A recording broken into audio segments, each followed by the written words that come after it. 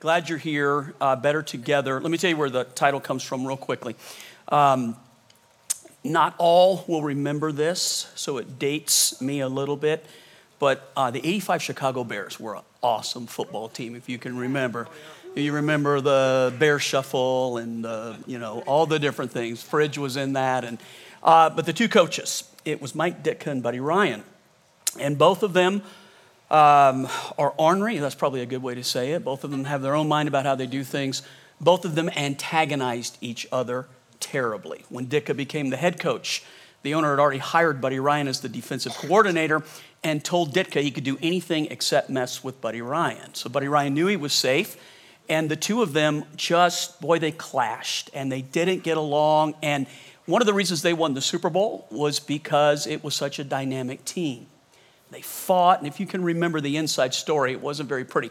Years later, they went to Buddy Ryan and interviewed him and just asked him about that time and asked him about, how did that work? How did you guys make it work? And he said, bottom line is this. He said, we did fight a lot. We didn't get along the greatest. He said, but the proof is in the pudding. He said, we were meant to be together, and look what we won. And then he said this, after we split apart, he said, neither of us ever did anything again that was worth even talking about. Wow. So sometimes when we look at being better together, I think that the spirit of the world is, if it's not working, find someone to be better with. And I would say to you, it's maybe God put the two of you together so that together you can accomplish more. And if you are going through things and you're trying to figure it out and you're like, it just doesn't seem like we're that compatible, that is part of what makes a good marriage. How do you overcome that? How do you harness that? How do you move into that? So that's the title, Better Together. I read this quote this week that I thought was really interesting, like a prayer. God, the best maker of all marriages, combine your hearts into one. Who do you think said that? William Shakespeare and Henry V. God, the best maker of all marriages, combine your heart together to make one. Guy had some kind of wisdom, didn't he? Yes. So I want to do this real fast.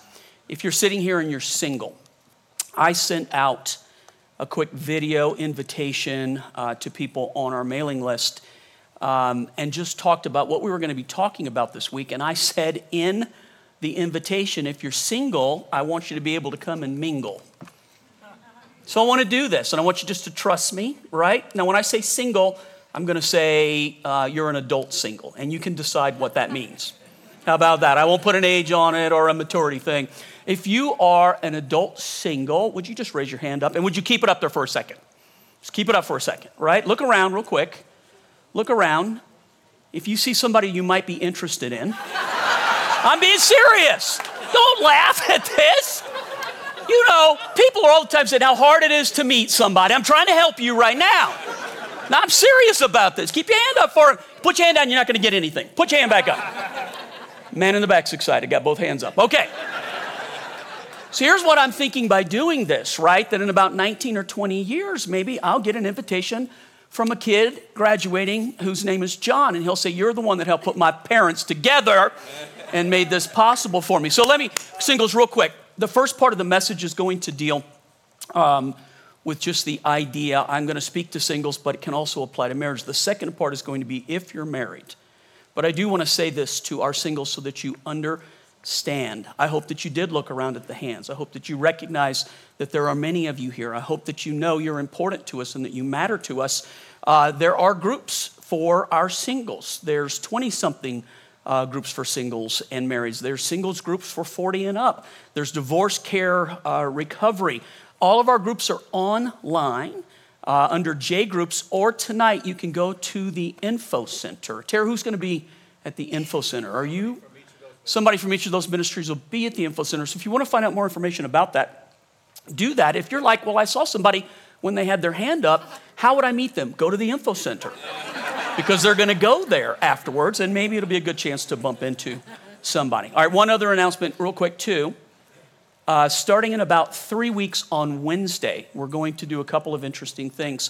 For those that have been with Jubilee any length of time, in the older building in Lone Tree, Chris and I were actually doing a marriage, like a 4 Wednesday marriage class. And it was literally in week 2 was when the government came in and said, hey, you've got to close down. And it had sold out. It was a completely sold out thing. So we've always wanted to do it again, but we didn't have the option while we were in the school.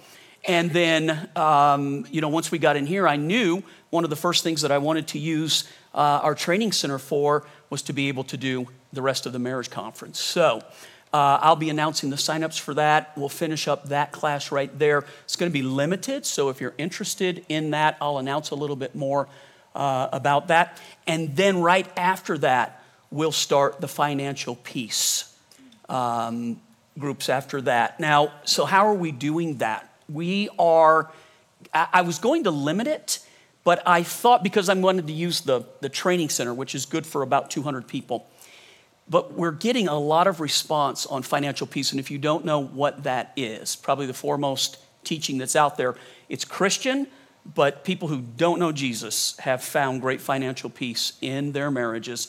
How many of you know it's one of the big 4 in any relationship, but in marriage in particular? You've got to be together on finances, because if you're not, it is a place where the enemy will attack, you will divide, and you end up, you may stay married, but you'll end up doing business as, right? Rather than doing it together.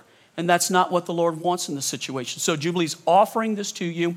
And the way that it works, Dave Ramsey is the one who is over that. I'm sure you know that name. He's on a lot of different things. You'll see him on CNN and Fox, and it's very famous. Dave does, it's a simulcast that goes on. You watch that, and then we administer groups after that that'll help you with the materials. And so I know that people who take it, several in this church who have already come and said, can we help with this, Pastor John? I had one couple in particular that came and said, it saved our marriage and we want to give back and help other couples who might be in this place right now. So if you are interested, I will be announcing all the details, the starting time and how it's going to work and how to get the materials and all of those things in the next couple of weeks too. But be praying about that right now. It'll be on a Wednesday night, and I believe, David, it runs 9 weeks. It's a 9-week commitment that you have to make for the financial peace. And if you're just like, man, I can't make 9 weeks, what's the price of peace? That's good. Would you pay 9 nights to have peace in your marriage? Yeah. And if you're like, no, then do what you want to do. But I would say pay whatever price it takes to get peace in your marriage. Amen? Yes. Okay. Better together. So let me just aim this first. I'm gonna make it broader at singles. It can apply to married people too. So let me just talk about 2 very common mistakes that people make when they're considering getting married, when they're looking for who the mate could be. And I think we've all heard it. It's not something that's just like 2023. I think it's gone on forever.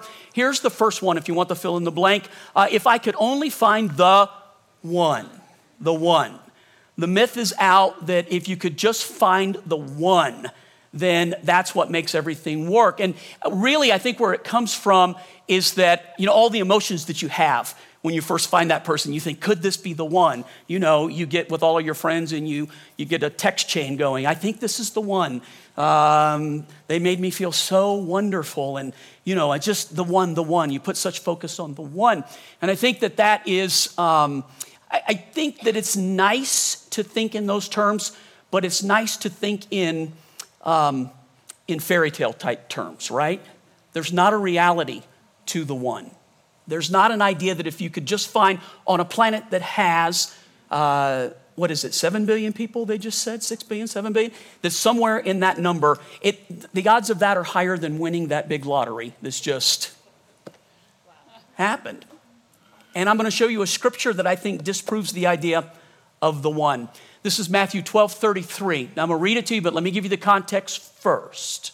Jesus is talking to the Pharisees with the disciples, and they're arguing with him. They just got done talking about what the unpardonable sin was, and Jesus is talking about the words that you speak, you're going to give an account for. And then he moves into this idea that your words have power and that there's power in blessing. And then Jesus, while he's talking about words, just like out of left field, makes this statement in Matthew 12:33. Make a tree good and its fruit will be good.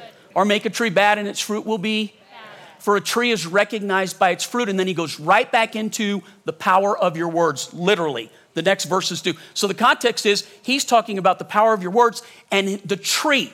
What's the tree? The tree is anything in your life that you want to get fruit from. Anything in your life that you want to get fruit from. Do you want to get fruit from your marriage? Yes. What you say about your marriage is important. Now, some people think, okay, so my words I will criticize and get what I want through criticizing. That's cursing. Right. It's blessing. Make the tree good and the fruit will be good. Make the tree bad and the fruit will be bad. Here's what I believe. You make your marriage what you want it to be. Yeah, that's true. It is not contingent on finding the one person, and that's what makes it all come together. In fact, let me reverse the logic of that and ask you this way. Do you think that longevity in a marriage, and I'm not just talking about two people who just stay together for the sake of staying together, sake of the kids. I'm talking about two people who stay passionately in love with each other, who know what they're doing is what God wants them to do. This is the direction. You're my partner. I'm with you. You're with me. Where you go, I'll go. Your people are my people. That kind of love, that kind of commitment. Do you think that longevity in marriage comes from finding the right one or from making the right decisions? Tell me real quick. It's the right decisions, correct? It's the right decisions. It's not finding it's a cop-out to say, well, because you're not the right one, that's why this didn't work. And I've got to keep finding, keep looking, keep going until I find the right one. What you make of it is what it is. Now, here's the interesting thing about it. Let me say it and qualify it, because if you're sitting here thinking, Pastor, yes, I think that's true, but if you do get a stinker, how many of you know that there are stinkers out there? Another word is losers. They're out there. So marriage is based on two people both making decisions. Agreed with that. And the problem with a marriage is that it doesn't take one, but it takes two. And the risk is that at any given time, if the marriage is not cared for and tended and watched over, a partner can wake up one day. They don't do it overnight. Yeah, right. I've never seen a situation where overnight a woman turns to her husband and says, I'm done.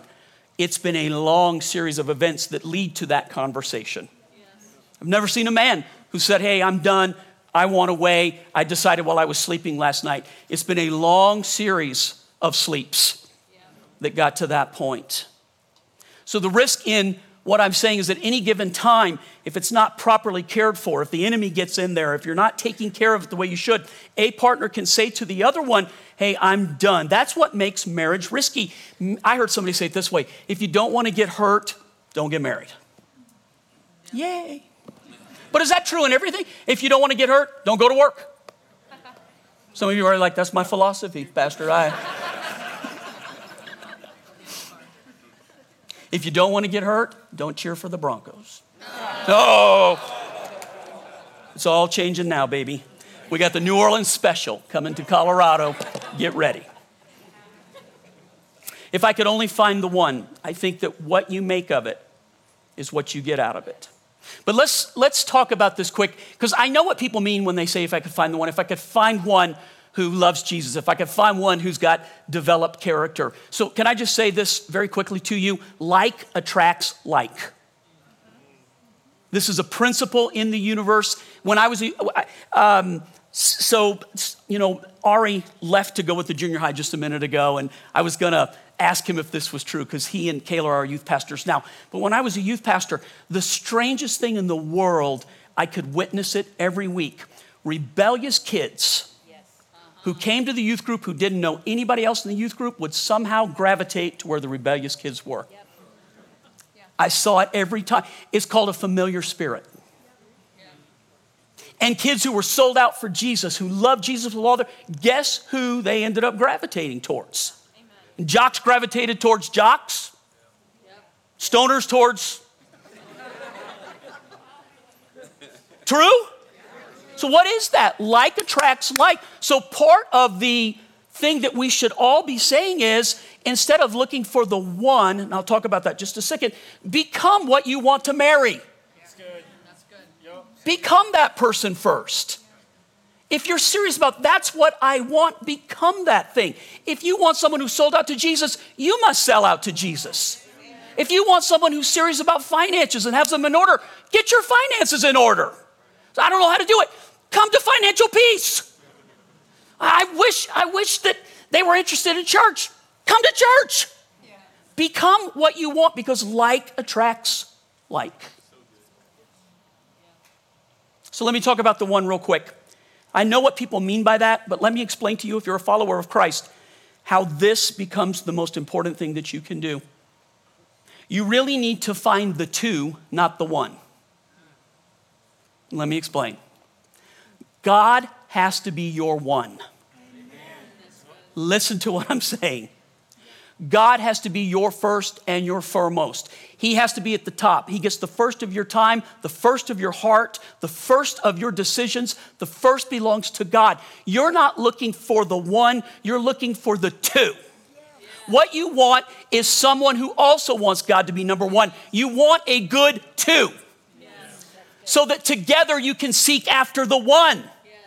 And when you're doing that, Jesus said in Matthew 6:33, seek first the kingdom of God. Seek.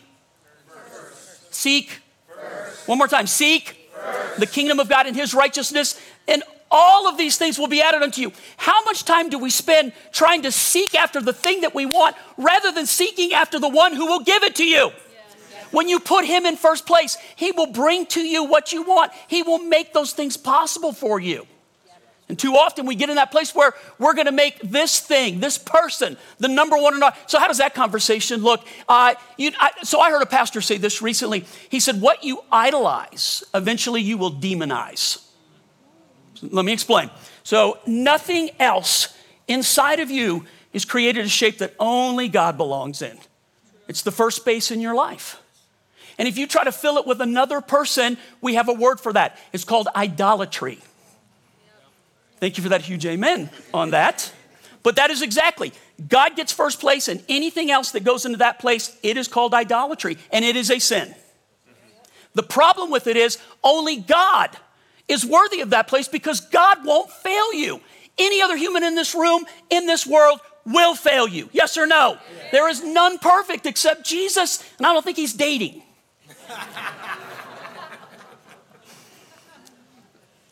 So anytime we try to elevate a human into a spot that only belongs to God, it's idolatry. But here's the problem. What we idolize, we eventually demonize. And it says, it's like, I made you my everything. Oh. Mm-hmm. Why can't you make me happy? Why won't you give me? And so we're trying to get from somebody something that they can't give us anyway. And then you're in a battle. And then we're just like, so we go to counseling to try to fix something that cannot be fixed. Maybe you could talk to my partner. That's what I get a lot of. Maybe, could you? They won't listen to me, but could you? Yes. Can you be a better idol in Gary's life? So what you want is to make him the one, and you want to be looking for a two. If you're already married, then what you want to do is have God in the first place. Listen to this very carefully. And you want your spouse in the second place. And what a lot of married people do is put other things in the second place. Children. They'll put them before the spouse. Jobs. Money, hobbies, habits. Go into number 2. Look at me real quickly. If you want to be married and you want to do it well, you can't mess around with these numbers.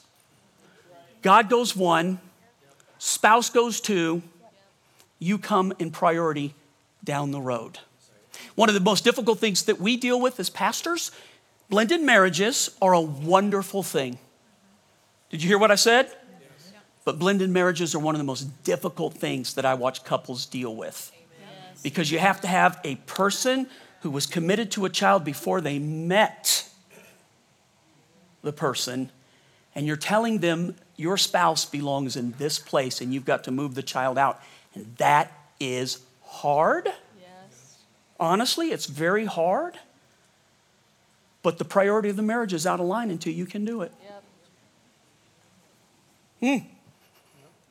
Pastor John's still brave. I'll put my foot right there and say the way that it is. And I know there's all dynamics, and I know it's not done instantly or overnight, but you should be working towards that if you're going to be successfully married. Here's the second one, common mistake. My heart tells me.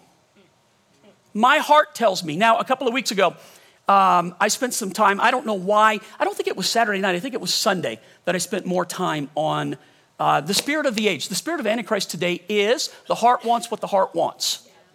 The heart wants what the heart wants. Somehow we repeat that mantra like it is above everything. Hey, you can't do anything. What it is, it's letting ourselves off well, my heart wanted it. And we all know you can't do anything about your heart. Yeah. And yet Jesus tells us, right? Where your treasure is, there your heart is. Not where your heart is, there your treasure is. Where your treasure is, there your heart is. So real quickly, let me tell you what I know about the heart according to the scriptures. Jeremiah 17 verse 9. Read this with me. The human heart is the most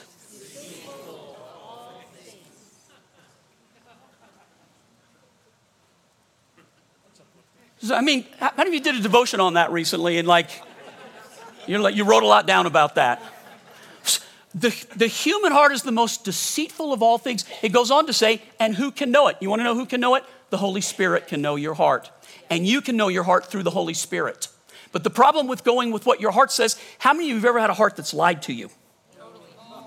You ever had a heart that told you this is what I have to do, we have to do this, we really want. So understand what I'm trying to teach you real quickly. My heart tells me this is the one. My heart tells me this is the way to go. My heart tells me I had a man come into my office, married to his wife, leading worship for us one time, early on in the church, had an affair, walked in, sat at my desk with his wife and told me these words, God told me this is okay, and God told me I need to leave my wife, and this is my soulmate. That's what he said in front of his wife.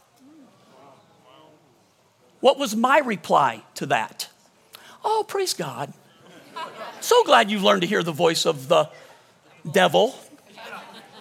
No, this is what I said to him in a kind way. I just said, you're deceived. You literally are deceived. You're not thinking straight. You cannot find that in the Bible. And whoever is telling you that is not God. So you need to decide what you're going to do about that. To his credit, he repented. He did repent. Not on the mark, but he did repent. And they're still together today. Praise God for that. Let me tell you about my heart real quickly.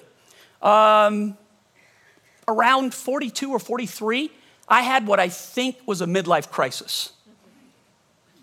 Now, it wasn't your typical one where I bought shirts and unbuttoned them down to here and got a big medallion, right? It didn't go that direction. I didn't run out and buy, a super sports car. I did not leave Chris.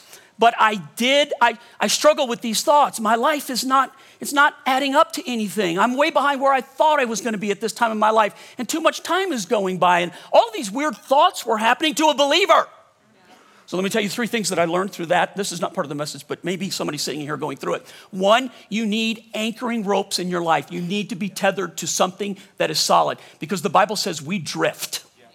It says pay more careful attention so that you don't drift. We all drift. Nothing happens instantly. It happens slowly, doesn't it? When you end up in a bad place spiritually, it happened. It didn't happen overnight. I didn't preach one bad message and you backslid. That is not what happened. It's not what happened. It happened slowly. It happened piece by piece. You got to be tethered to something strong. You need to have friends in your life who are holding on to you. Men, listen to me right now. You need to have men in your life who are older than you, who have gone through those things, so you can come and say, did you ever feel this way? You remember that conversation? And Larry said, yes, I felt that way. And here's what I did about it. It was awesome advice to me. It was awesome advice. You've got to have friends in your life who will tell you the truth. That's not God. Don't freak out right now. Stay steady. I'm praying for you. I'm with you and checking on you. You've got to have those things in life. You've got to remember you're only going through a phase. This too will pass. Remember those words. Your heart is telling you, oh my, you feel so desperate. I've got to do something right now. Bob Seger, the theologian. Yeah. You know, it's a shame. If I said, raise your hand if you don't know who Bob Seger is, and don't raise your hand. Some of my own children don't know who that is. Where have I gone wrong? Where have I gone wrong? But he sings a song, Roll Away. And in the song, it just begins, took a look down a westbound road, and right away I made my choice. Walked out to my big two-wheeler. I was tired of my own voice. Took a bead on the northern plains and rolled that power on. And for some reason, listening to that song at that time, all I could think of was, my life is passing by. I got to jump on this motorcycle, and I need to ride west. I'm going to leave all of this behind. I did have that thought. I'm walking away from it all. I'm walking away from my church. I'm walking away from my wife. I'm walking away from my children. My heart was in this funky place, and I don't know how it got there. And my point simply is this: who knows the human heart? Because it's deceitfully wicked. Do you know how glad I am that I didn't listen to Bob Seger? Seriously. And I'm making fun of something and making light of something, but you know the bad counsel you get when you're vulnerable, which is the third thing. You need tethers, mooring lines. You need to realize this too will pass. And you need to recognize you got to guard against counsel when you're in a vulnerable place. I would be in Canada. I'd be divorced and probably have lost the motorcycle by this point, right? And probably my life would be a wreck because I would have lost everything that I've ever worked my entire life, what I believed in and what I've sacrificed for. And how I've lived my life. I was willing in a moment of insanity. Is it okay to say it that way? Any other person ever felt? It's like quick insanity. And you just feel so desperate. Thank God that I didn't do that. Thank God that I'm here right now. So I'm the proof you don't have to. And I'm the proof that it's worth it. Yeah, you would have come got me. I know, that's the... She'd have beat me back into the... Okay, so let me finish up with this. The heart tells me. Listen, let me say this so that you understand. I am not like a decision about a person, about marriage, about a relationship has to just be based on facts and facts alone. It's a wonderful thing when your heart is swooning for a person. There's an old word, swooning. Woo! How many of you have ever swooned over your, come on. How many of you are still swooning? There's the real, yes. Come on, man. She still makes my heart beat faster. I still get excited when I see her. She's still the one who turns my head. So listen to I think that God creates it so that your heart and wisdom are supposed to come together. But let me just clarify this for you. Any decision built only on feelings is bound to fail, yes or no? Yes. Why? Because your feelings change. Your feelings get hurt. Your feelings get excited. Your feelings get tired. Your feelings are all over the place. And one of the highest levels of maturity in a believer is that when feelings don't dictate what you're going to do today. Yeah. Did you just hear what I said? Yeah. How do you know when you're beginning to grow? What do you measure it by? Loving God more, loving people more, and I can tell you for sure, when your feelings no longer dictate your life, you are growing, friend. You are growing. It's okay to have feelings. They need to be involved. But it's not the highest form of commitment to say that I have feelings for this person. So let's take it out of the idea of relationships and marriage real quick. Any of you, before you had children, did you get this emotion like, let's have children? I didn't ask you if you're sorry about that emotion. I'm asking you, for those of you who have, did there come a place before you had your first child, you were like, we've got to do this. Come on. And then, so your feelings are all wound up about it, and you're just excited, and the pregnancy, and the baby moves, and what are we going to name the baby? And the baby comes, and you hold the baby, and then baby begins to grow, begins to exhibit a personality just like your husband's.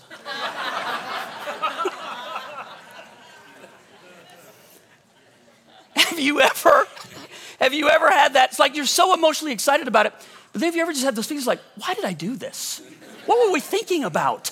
Why didn't somebody tell me? You know, the thing is, we do tell, but you just can't hear it. How about this? Think about this for just a moment. We're taking it out of marriage, but I'm just trying to get you to recognize feelings are important, but they're not the highest level of why you make a decision. But anybody in here, you ever start a business? Entrepreneurial, any way. Before you do it, God uses the naivete because you don't know. You just want to be your own boss. You're going to make $1 million. You're going to change the world. What I have found, the older that you get, if you can end up changing yourself, you did pretty good. You need to hear me on that. Starting a church is very similar to that. The Lord uses naivete, the call, and the energy. Right? But if you're going to make it long time, it has nothing to do with the emotions. The highs are highs and the lows are low. Enough about that.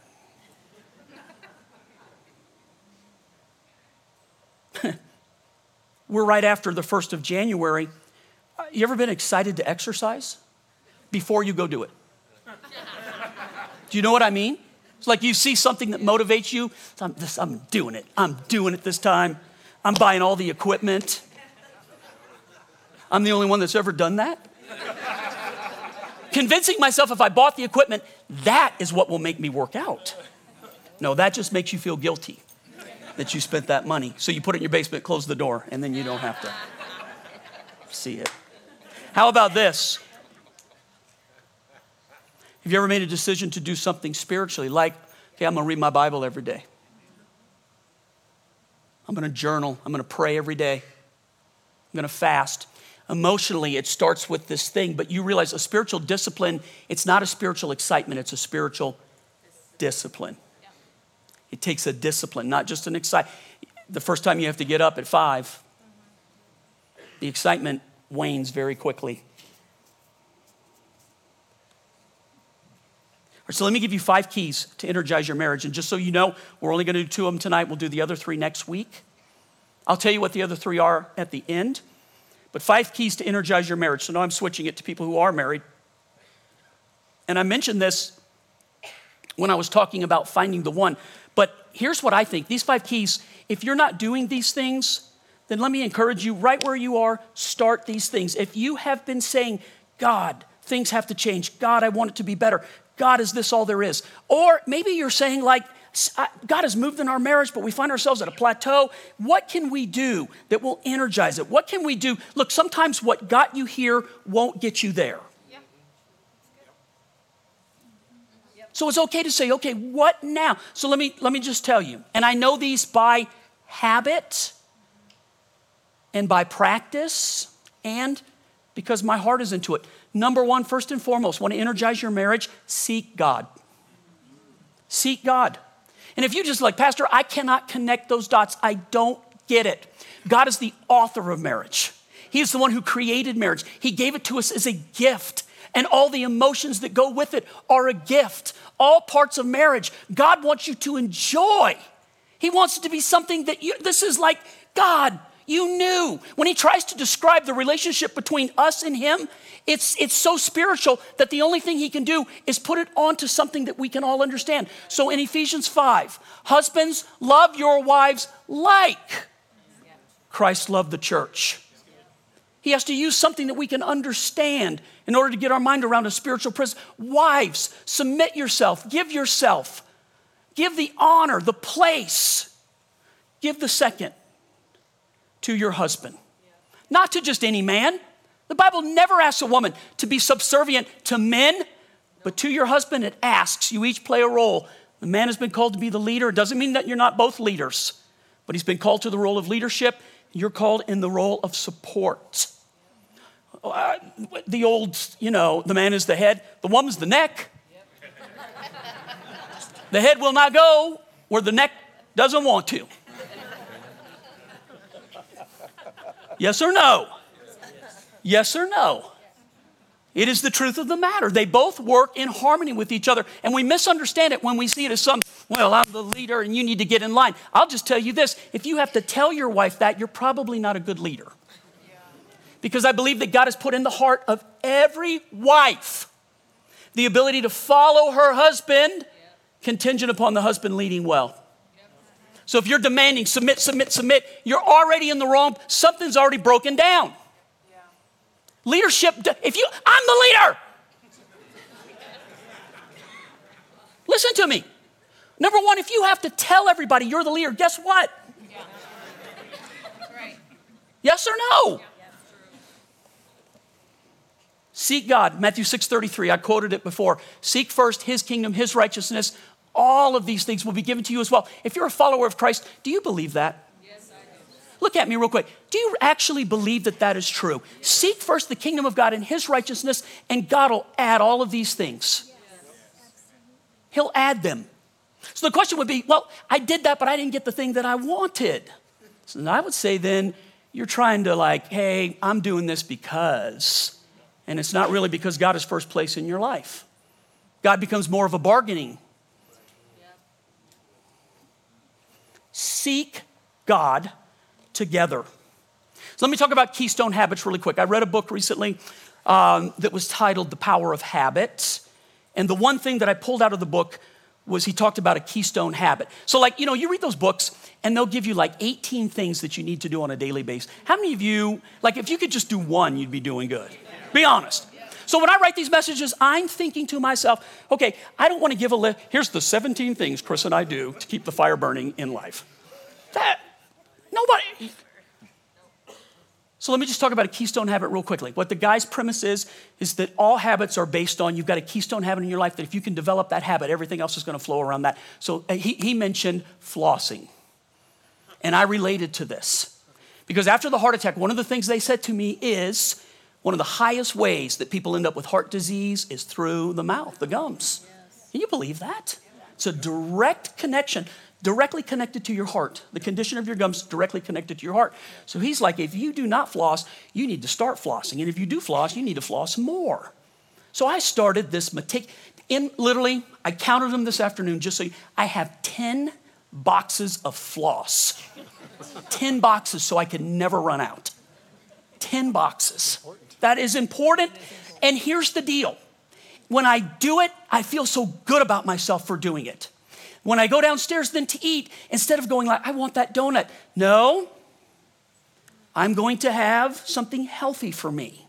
And then when I have something healthy for me and I pick up my Bible and read it, I feel encouraged to read it because it's just it's my day's going the right way and I'm in the right mindset. And so then when I do that, then my interaction with my wife, because that position for God has been there, it's so good. Yes. And when this is good, it's worth flossing. You get what I'm saying, right? And so that when I stand up here in front of you, a keystone habit that you don't know about, but that started early in the morning, listen, sets up how my day goes. So let me give you the converse. When I don't do it, then I feel like I am tossing dice with my heart. It's a weird thing. Yep. And so then I justify eating anything that I want. And then somebody inevitably will say, Pastor, you gaining weight? Which puts me in a really funky place.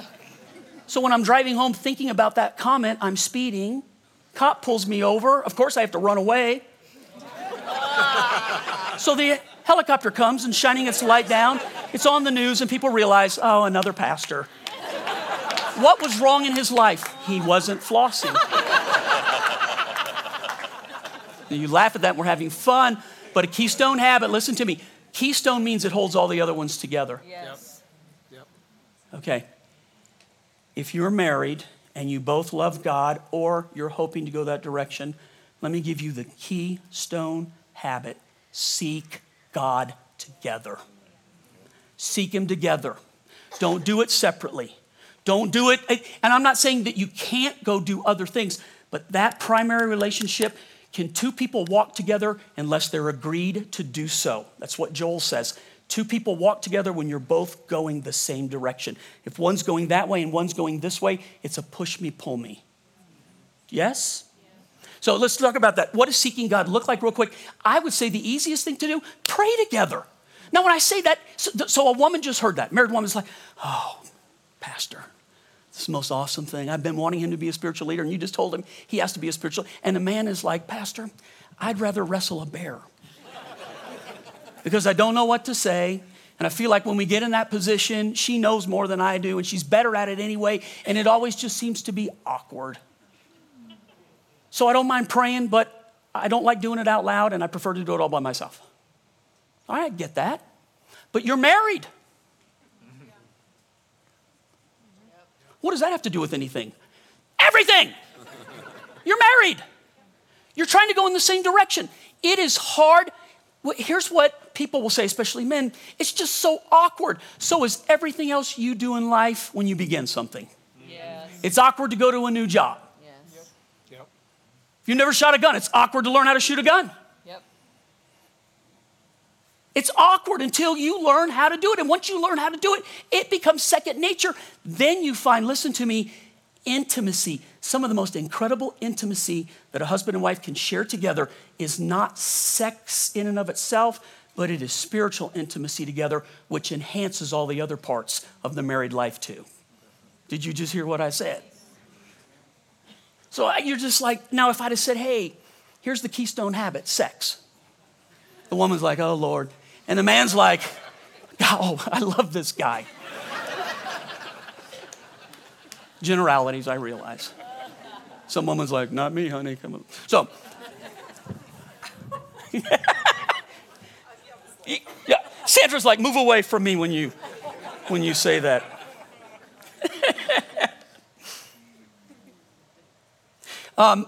There's a ministry. Eric, you guys, you and Rachel love this. Maybe you can use it in something. It's called Family Life. It's a U.S. ministry that deals with marriages. And so they did a study that has both a dark and a silver lining to it. So here's the study. They found that less than 8% of couples who claim Christ pray together. 8%. That's the dark part. Here's the silver lining. Of the 8%, less than 1%, far less than 1% divorce. Okay, so let me give you odds. Maybe you like to deal with odds.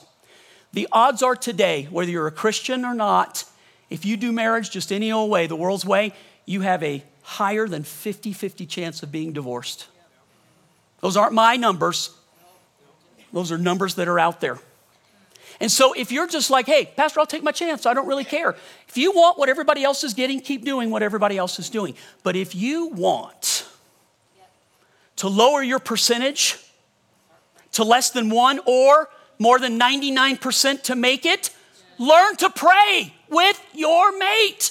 Learn to pursue God, seek him, make him number one. And if you're just like, Pastor, you are oversimplifying. I'm telling you, it's a keystone habit that when you seek God, God has things for you that you don't know about until you begin to seek him. He can change things. In our marriage, it was the 4th year of our marriage.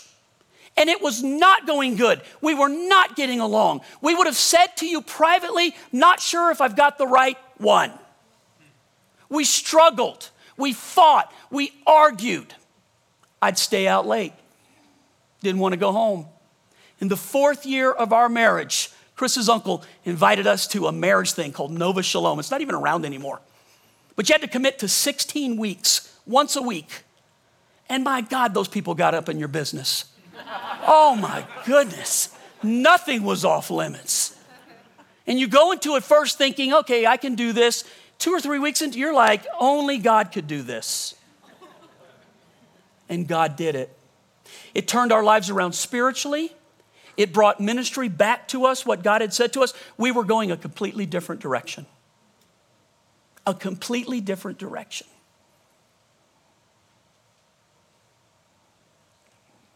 I don't want to glorify those days, but I'd just go to bars, hang out, because I didn't want to go home, which would exacerbate when I did go home. I've never hit her, but the closest I came, I had drank too much, came home, she said something, and it almost went to blows. Can you handle me saying this? So what changed it? Jesus. He changed everything. He changed everything. You know what? He didn't change her. He changed me. And in changing me, everything else changed inside of that right there.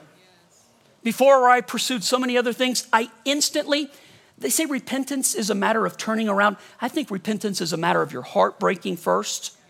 You recognizing where you're at in your life and how much you need God because you can't do anything about it. And then you make the turn. Dude, I saw myself. I saw what I was doing to my wife, and I saw what I was doing to 2 little children. I treated them as a nuisance. It is not easy for me to say this to you. But you know what? It's like I'm talking about somebody else. Yeah, right. I don't even know that dude. That's good. Yeah. Amen. I don't know that guy. Seeking God.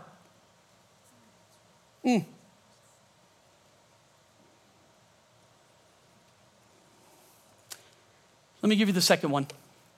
So by the way, the class that we'll do, the one that Chris and I will, I'll talk more practically on how you can do these things, and we want to allow for questions and answers because there's so many questions I know that come in this. And you think, my situation, Pastor, how would you apply this in my situation? I think God can minister in every situation. And I know I have to be kind of broad when I'm doing this, but I want to make it where you can ask the question. So just think about that. Okay, 2. How about this one? Have fun. Okay, that is like I know you have fun. So let's say it one more time. Have fun. 5 keys to energize your marriage. Seek God, 1. 2, have fun. Look at Ecclesiastes 9:9, just the first part of it, right? Enjoy, what's that word? No. Enjoy, say enjoy. Enjoy. You're like, it's like a choking coming. Enjoy life with your wife. Enjoy life with your wife whom you love. Enjoy. How about this? God is into you enjoying your life. And he especially wants you to enjoy your marriage. And your marriage should be a blast. It should not always be difficult. It should not always be serious. Yes, there are moments. Yes, there are times. Yes, there are problems. Yes, there are things we work through. But you should be enjoying your marriage. And you should be enjoying it with your best friend. And I've got some great friends in life, but I don't have any better best friend in my life than my wife. She is truly my best friend. I can talk to her about anything, struggles and successes. Things that we're going through, I don't have to hide anything. She knows we can talk. She is my best friend. It wasn't always like that. That's why I'm saying finding the one is a myth. Find the 2 and pursue the 1. And then make your marriage, make the tree good, and the fruit will be good. If you don't like the fruit you're getting, isn't it awesome to know you can do something about it? Amen. Well, yes, I can go find a new one. No, you don't have to do that. And I know I use humor to disarm people. I know when I'm talking about this, if you're in a tough place, I know you think, Pastor, if you knew our situation, it's hopeless. You can feel hopeless. God is the God of all hope. That's what the scripture says. The God of all hope. He breathes life into things that are dead. And he restores the things that he promised. That the enemy has had a semi-successful way of doing you in. All right, so have fun. Look at this picture real quick. Look at this. Who do you think that young couple is right there? I was 17 and Chris was 16, and that was going to prom right there. So here's what I did to make that happen. We had been fighting with each other. We had broke up. We weren't together. And all of a sudden, man, I'm like, I don't have a date for prom. She doesn't have a date for prom. And so I was like, I've got to win her. I've got to win her back. So remember one of the first things that I did, I went to a flower shop and I said, hey, how much are those roses? And the guy told me, I said, how much are the carnations? Because I was 17 years old. And the guy said, for what, a dozen or a single? I said, for every carnation you've got in the store, how much are they? And the guy told me, I said, I want to buy every one of these carnations. and I want you to deliver them to her house. And then that was 82, 81? 82. Yes, people had cars back in 1982. So this was before renting limos was a big thing. And I had to figure out how to do it. It was really complicated to rent a limo. So I rented a limo, and they do it by the hour. And I only had enough money to get us. They picked us up, and we took pictures, and then we went to eat at a place called Top of the Rockies, for those who remember. It was a restaurant used to spin around, right? That was the big place to go. We went to Top of the Rockies, and then we went to the prom, and we danced once or twice. And then I was like, hey, the pumpkin's about to... It's going to turn on us real quick. We got to get out of here. So we jumped in the car, and I had them take us to Cinderella City, which is where I had parked my Ford Maverick. So we get out of the limo in our prom clothes, and we jump into my awesome Ford Maverick. I think it was a 71 or 72. And I pull out onto Hampton, and the car breaks down. And so I'm in a tux, and Chris is in that beautiful dress, and I'm trying to work on her. And I'm like, okay, try to start it. And it was like, and we just had we laugh about that now, and we just had such a good time. And I spent everything I had and have continued to do it for 39.2 years since then. And is it worth it? Look at me.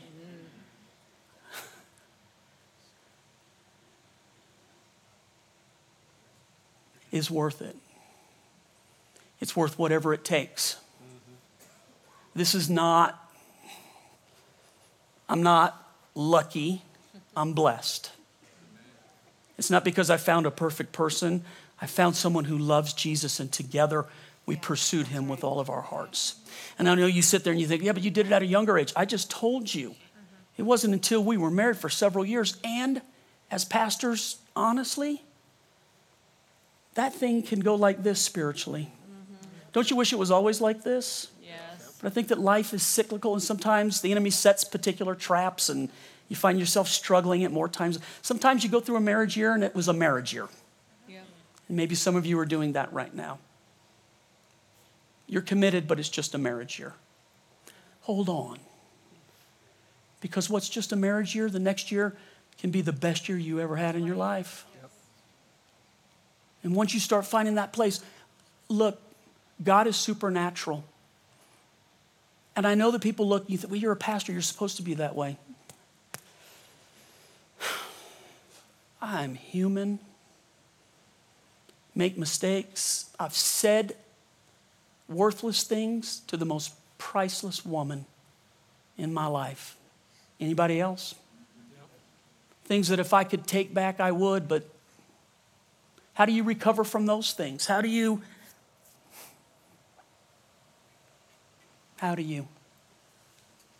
That's why we want to do some classes on this. Here's what I truly believe. Strong marriages make for a strong church. That's good. Amen. It's not the only thing that makes a strong church, but strong marriages make for a strong church. Hey, how are you still dating? How are you still pursuing? How are you guys laughing together? When are you laughing together? When you have children, doesn't it seem to get so serious? And then you tell yourself, well, right now we're having children. We'll need to do this at a later time. Isn't it funny how in the midst of raising children, you can end up so far apart from each other? I know.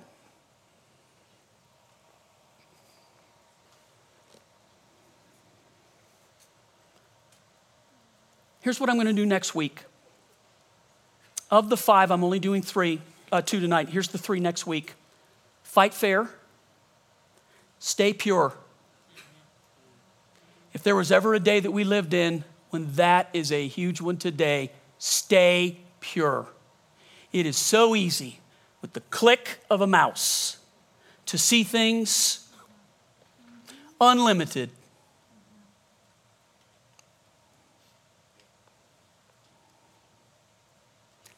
We'll preach that next week.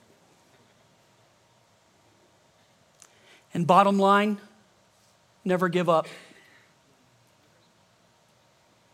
never give up.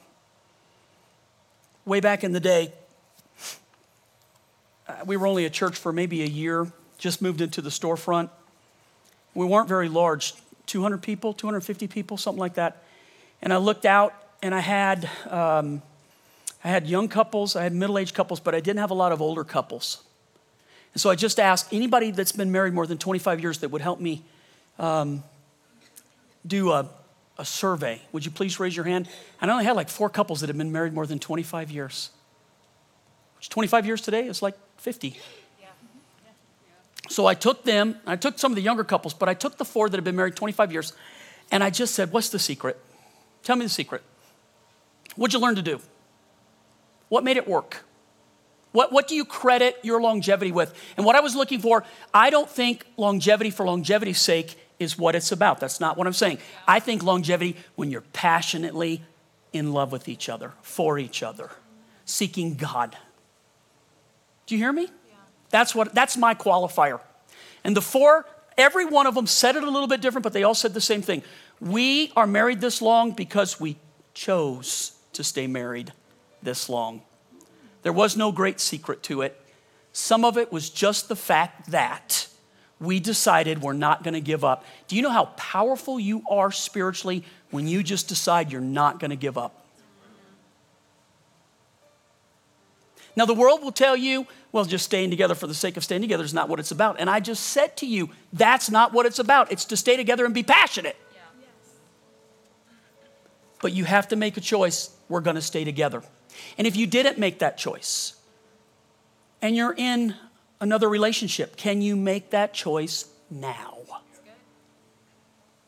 And if you're looking and you've had bad experiences, can you say, I've got to get this right? Not just whoever or whenever or whatever. I've got to get this right. And now, I want to pray for something real quick. I felt like the Lord said to me, the most important thing when you close this message is to offer to people the opportunity to get their lives right with Jesus, especially married couples. And here's why. Look at me real quick. If you don't remember anything else, remember this. Unless you are aligned spiritually, the Bible says you're unequally yoked. The person who is not in love with Jesus, you can have one who is and one who is not, and that is such a difficult place. And so I'm saying to you, if you are here because you want to make your marriage work, you have got to be in the same place spiritually with each other. And if your heart is not right with Christ, or you have never given your heart to the Lord, I'm telling you, one of the reasons you should do it, if you want a good marriage, you don't know what real love is until you experience unconditional love. You have nothing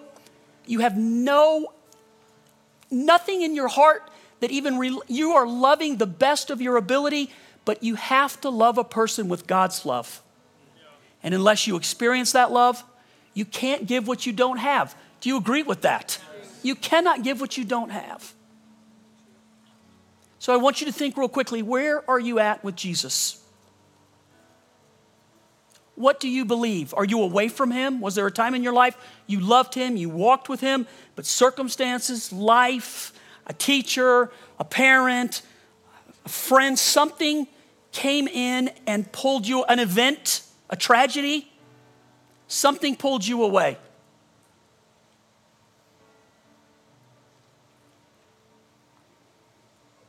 Friend, the way to handle that situation is through Jesus too. If you're doing it all by yourself, man, I don't know how you're making it. If you've never asked Christ into your heart, you're not away, you never came close. But you sit here tonight with a person who loves Jesus and you love that person. And that's why you're here. I am telling you the truth right now. I'm not trying to grow my church. I'm not trying to add to the numbers. I'm trying to add to a book in heaven. It's a book that your name needs to be written in, because at the end of time, that book of life will be read from, and only the names of the people in it will be with Christ in eternity. And it's a decision that we all make. And I'm not trying to scare you. I'm trying to tell you, this is so serious, that if you're going to try to do spiritual things without a spiritual foundation, how? It's like trying to come back from someplace you've never been. So would you pray with me real quick? Jesus, we love you. And Father, we give this time to you. You're worthy of this time. And Lord, I know as I teach these things, some people go, Pastor, I hear that, I get that. Love my spouse. We're pursuing together. This is an encouragement to us. And I bless the Lord. I always want to be an encouragement to you. But if you find yourself in that group where you're away from Christ, the term is backslidden is what they say. Or you have never invited Christ into your life and you're now with someone or married to someone who claims Christ and you're interested in making that everything that it can be, I'm telling you, it starts in a relationship with Jesus. So I'm asking you to be honest and I'm asking you what you want to do about it. And if you said, Pastor, I came to learn about marriage, I'm giving you the foundation for all good marriage. I promise you. So look into your heart right now. Where are you? I'm not asking you to get religion. I'm not asking you to reform, dress different, talk different. I'm asking you if you need Jesus in your life. If you're away from him or you've never known him, but you're interested in pursuing what we're talking about, then a decision for Jesus is absolutely necessary. I'm telling you right now, you won't be able to do it any other way. So if you say, Pastor John, I hear you, I hear what you're saying, and I want to do something about it, and I want to invite Christ into my heart, I want him in my life. I recognize my need for him right now. So Pastor, I want you to remember me when you pray. If that's you, would you just slip your hand up right now? So I want to pray for you. Who are you? Yep. Anybody else? Yep. See you. Anybody else? Pray for me. See you, sir. Yes, sir, I see you. Anybody else? Just pray for me. I got you. Just pray for me. In the back, I see you. Yep.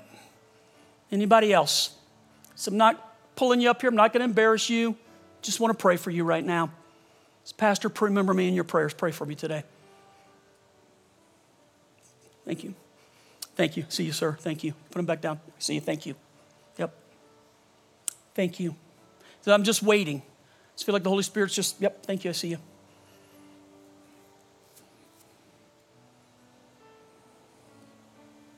Okay. There's several of you. I want us all to do this together. We're just going to pray and go to God together. So I'd like everybody in the church to repeat after me. If you raised your hand, the only thing that's necessary is not that you get the words absolutely perfect, but that from your heart, you're saying to God, be merciful to me. Help me, God, I need you. So would you just repeat after me, everybody? Heavenly Father, in Jesus' name, I come to you now. I see my need for you. And I say yes to you in me. I want your life. I want your mercy. And I want your plans for me. I want your plans for us. Lord, have all of me. I'm not bargaining with you tonight. I give you all of me. And if you mean that when you say it, say amen. Amen. Now, if you made that decision, what I do want you to do, when the service is over, we have New Life books is what they're called. And they're books that will talk about the next steps. Okay, you've given your heart to Christ. What now? If you don't have a Bible, we want to give you a Bible. If you don't have any kind of a fellowship or group, we want to help you with that if that's something that you desire. But you have to make the effort to go get the book.